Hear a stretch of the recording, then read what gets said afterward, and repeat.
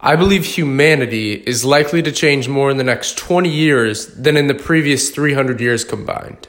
You can see this especially now with the coronavirus, and backing up this belief is Gerd Leonhard, who wrote Technology versus Humanity, and we're seeing this come to fruition today. So the coming man-machine confluence will enable amazing wins for humanity and simultaneously threaten us. As a lot of amazing people have said, never permit a dichotomy to rule your life. And we have began to do this subconsciously with technology. What's happening is we rely so much on technology. You see this with Amazon, for example, that we become stagnant. We become used to a certain way of living, and we don't really look at history and keep in perspective where we are currently.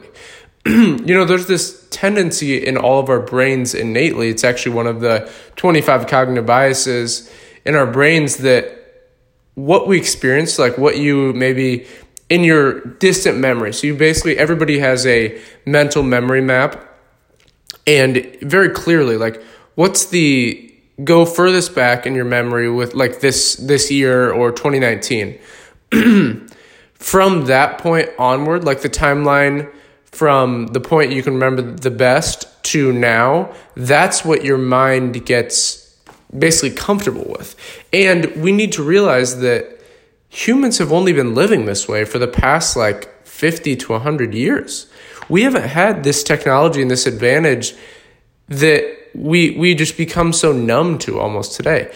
And with technology, it just exponentially ramps that up. And the danger is that if we don't spend much time and resources on the algorithms, which is those qualities that make us human, as we do, sorry, I messed that up.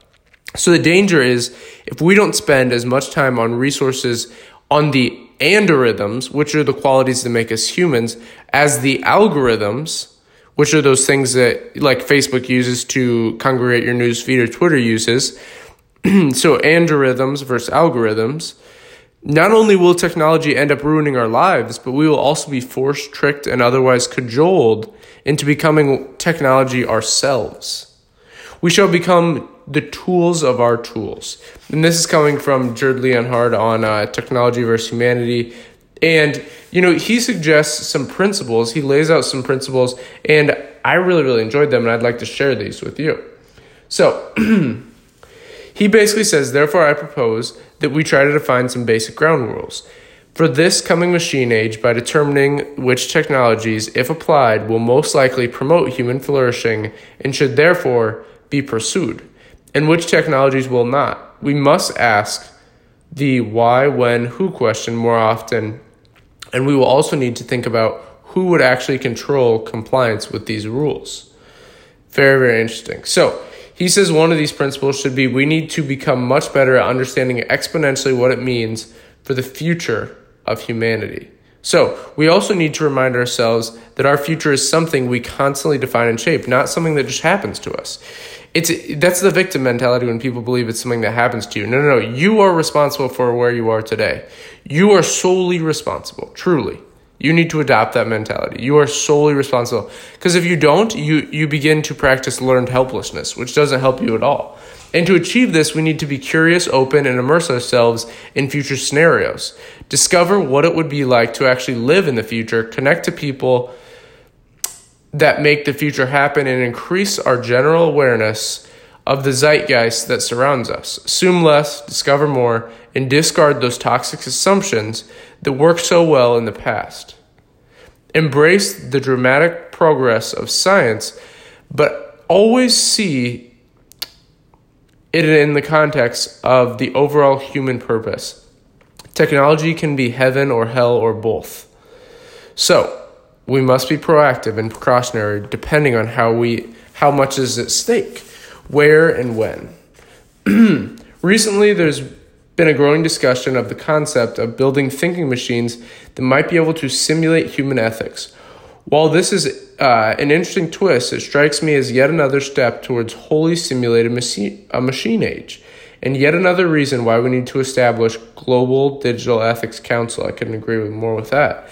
As we proceed towards the singularity and the point at which computers reach or surpass the capability and capacity of the human brain and are connected via a giant global network, we urgently need a clear ethical context that the majority of us can agree on.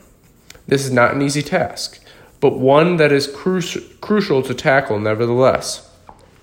We need to teach both STEM, S-T-E-M, and core, C-O-R-E, skills. So STEM is those skills. We'll talk about that in a second. Core basically stands for compassion, originality, reciprocity, and empathy skills. So technology and humanity must both be on the curriculum. Indeed, science and philosophy belong in the same classroom. Very, very true. So this is basically adding to the curriculum. One of the main things we talk about here at the Modern Academy is reforming the education system and things that it needs to change and how corrupt it is, especially in this time, and just bloated it is. How much they're charging for college, and now they're moving all courses online. It's like, so what is that costing you guys now? And so you've been able to do that the whole time, but yet you're still charging people $50,000 a year. So, and not even teaching them actual current skills and skills that will be applicable down the road. So a balanced society will require expertise in both domains. Otherwise, we will continue to tilt the playing field towards machine thinking. In addition, an increasing amount of scientific work will eventually be done by AI and smart machines. Therefore, capabilities center stage. Creativity, understanding, negotiation, questioning, emotions, intuition, and imagination will be more important than ever. Whatever cannot be digitized, automated, and virtualized will become extremely valuable. Very, very important. And that's why remaining human in times like these, a lot of people are in quarantine currently and in a very bad mindset. They've been used to reality in a certain way, and now that things are changing, they don't know how to adapt. So, as we said at the start, the aim has been to highlight the challenges, start the debate, and provoke a spirited response. So I hope in listening to this, some ideas have come. In the beginning, like we said, we believe that in the next 20 years, there will be much more change, exponentially more change than in the past 300. Those 300 combined, so that's truly an exponential growth curve. And it's coming. We see it. Especially with technology. I mean, if you would have brought the technology we have today back to someone 300 years ago, they would have been blown away. They not even blown away. It would have been like an alien coming to them. And the thing that made that was ideas, innovation, and those are the things that will get us past what we are currently in. And again, what will you do to further the conversation in your organization, community, family, and friendship circles?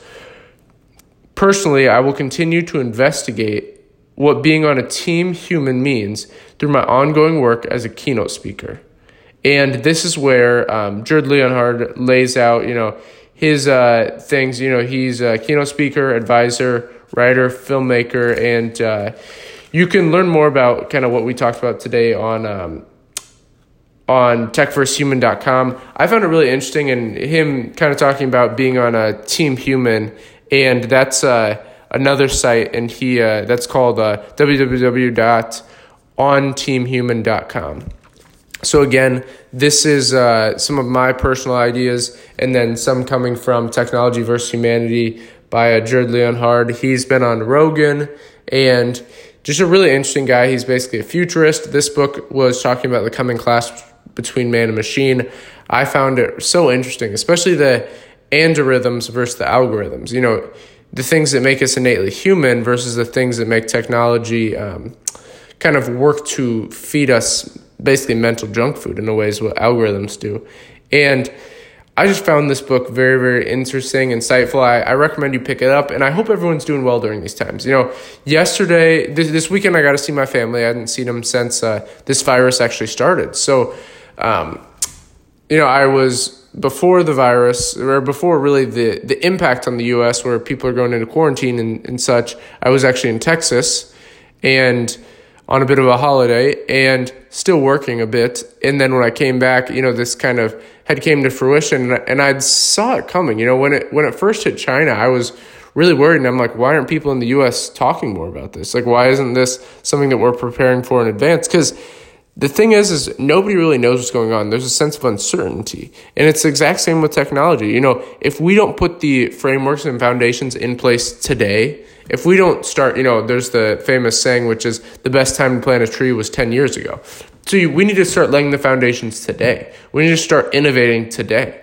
We can't be reliant, worried about the past and the future, and then in the present moment so paralyzed that we can't act. No. We need to act today. And if we would have acted when China was first having this, these things that are where people are scrambling and panicking now, and you see it in kind of in just society in general. If we would have had a bit of a quarantine then and been very well prepared, had the structures in place for more face masks, more supplies that people are hoarding, and now things that are sold out, we would have been in a much better situation than we are in now.